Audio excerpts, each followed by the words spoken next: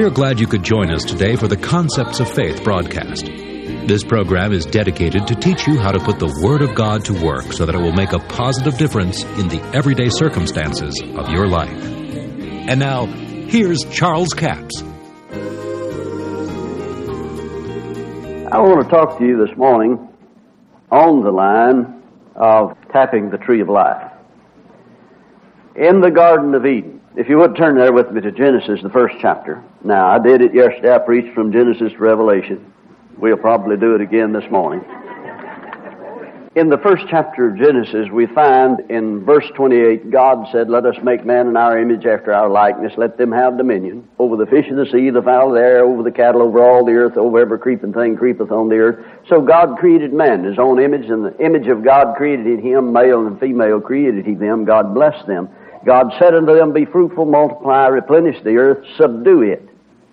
Notice the word subdue it, and have dominion over the fish of the sea, over the fowl of the air, over every living thing that moveth upon the earth. So God gave mankind authority and dominion on the planet earth. Adam had the right to make the decisions. He made wrong decisions. We know that. But he had the right to make the decision that he made, not a moral right, but a legal right, because God gave him the authority. He gave him a lease on this planet. Now we know what happened. We get over here into the second chapter. In verse 7, and it said, "The Lord God formed man out of the dust of the ground, breathed into his nostrils the breath of life, and man became a living soul. And the Lord God planted a garden eastward of Eden, and there he put the man whom he had formed." Now, I had a fellow one time tell me, he said, "You know, I found out that God made two men." See, over here it says God created man in his own image in verse 28 of the first chapter. Then he said over here in verse 7, he created another man. Well, now, in the first chapter he tells you what he did, and now he tells you how he did it. It's the same man. The Lord God formed man out of the dust of the ground. He breathed into his nostrils the breath of life, of the Spirit of life. Man became a living soul. The Lord God planted a garden eastward in Eden, and there he put the man whom he had formed.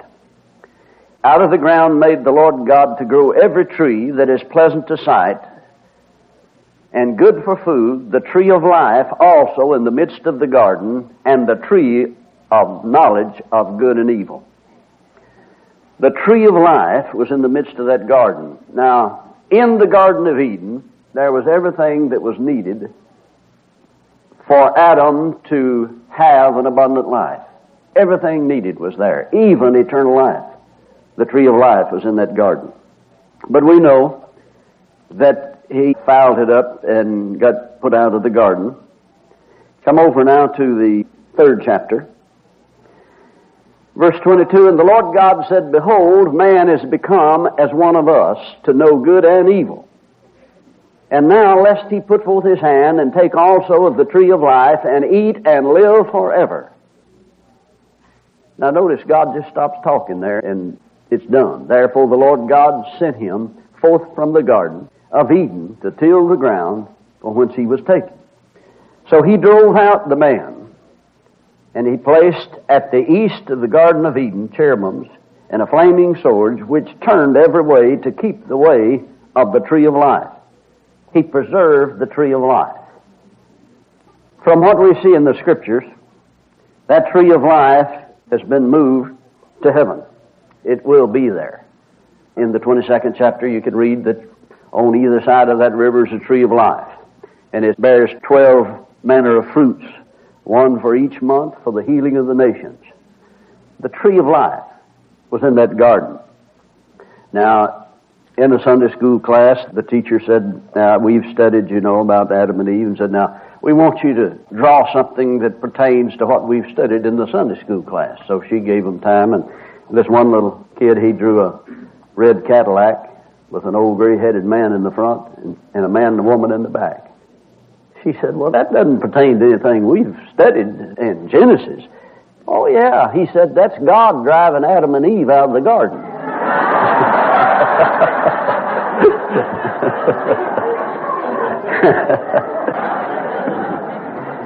Well, see, he got a different image of that. He said he drove them out of the garden. But now come with me over to Proverbs, the 15th chapter. Did you notice there that God said, lest he put forth his hand now and eat of the tree of life? After Adam had committed high treason and had fallen, and he said, dying thou shalt die, then he kept the tree of life from him. See, it was possible that he could have eaten of the tree of life after he sinned. But if he had, he would have lived forever in a sinful state. There would have been no escape. So the mercy of God was that he drove him out to keep him from partaking of the tree of life, so that there would be an end to the sinful life. But now we notice here in Proverbs, the 15th chapter, verse 4, a wholesome tongue is a tree of life, but perverseness therein is a breach in the spirit. We can still tap a tree of life. Not in the completeness and fullness that Adam could have in the Garden of Eden, but the closest thing we're going to get to the tree of life here in this life is the wholesome tongue, is a tree of life. I think the Amplified. Somebody have an Amplified? Does it say the healing tongue? The healing tongue. Life and death is in the power of the tongue. They that love it shall eat the fruit thereof. Proverbs has a lot to say about it, about the tongue, and that words are spoken. The wholesome tongue is a tree of life. The healing tongue is a tree of life, but perverseness therein is a breach in the spirit. See, words that we speak should be our will. Perverseness, speaking perverse things, talking things that we really don't desire, is a breach in the spirit. The spirit should be together in unity. What is in the abundance of the heart, the mouth speaketh, you see. When we get God's Word within us, it motivates us to speak and proclaim and to do the Word of God. God told Joshua, don't let the book of the law depart out of your mouth. Meditate therein day and night, that thou mayest observe to do. Notice, observe to do. You observe to do it. You have to see it. You quote it, you speak it, you proclaim it until you can see your way to do it. God's Word has a way of affecting every part of your life. And you cannot be exposed to the Word of God and not be changed in some way. Now, let's look at 4 things that it talks about in Proverbs that's a tree of life. Then we're going to go back and talk about the faith that causes you to be able to tap the tree of life and where it comes from and the elements involved. I mentioned it yesterday morning. There's 3 elements in faith. And if you don't have one of those, then it's not operable. But now, back up there with me just a few chapters to Proverbs chapter 3. And let's start reading with verse 13. Happy is the man that findeth wisdom, the man that getteth understanding. Now, Happy Caldwell said, that's me. Happy is the man that findeth wisdom, the man that getteth understanding, for the merchandise of it is better than the merchandise of silver, and the gain thereof than fine gold. She is more precious than rubies, and all the things thou canst desire, not to be compared to her. Length of days are in her right hand, left hand are riches and honor. Her ways are ways of pleasantness, and all her paths are peace. She is a tree of life to them that lay hold upon her, and happy is every one that retaineth her. She is a tree of life. The Lord by wisdom has founded the earth, and by understanding has he established the heavens. By his knowledge the depths are broken up, and the clouds drop down to dew.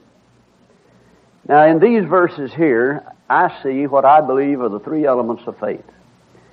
Because in Hebrews, the 11th chapter, verse 1 through 3 says, faith is the substance of things hoped for. It's the evidence of things not seen. Then it comes on down to verse 3 and says, through faith we understand the worlds were framed by the Word of God. Now notice what it says here. The Lord by wisdom founded the earth. By understanding he hath established the heavens. And by knowledge the depths are broken up and the clouds drop down to dew. Proverbs says that wisdom is the principal thing. Therefore get wisdom. With all thy getting, get understanding. Now, wisdom is the ability to use knowledge. And when you think about it, I was thinking about it and meditating on it, I thought, well, it looked to me like you need the knowledge first, so you'd have something to use the wisdom on. But when you think about it, all of us have some knowledge. Regardless of how little it is, you need wisdom to use it, don't you?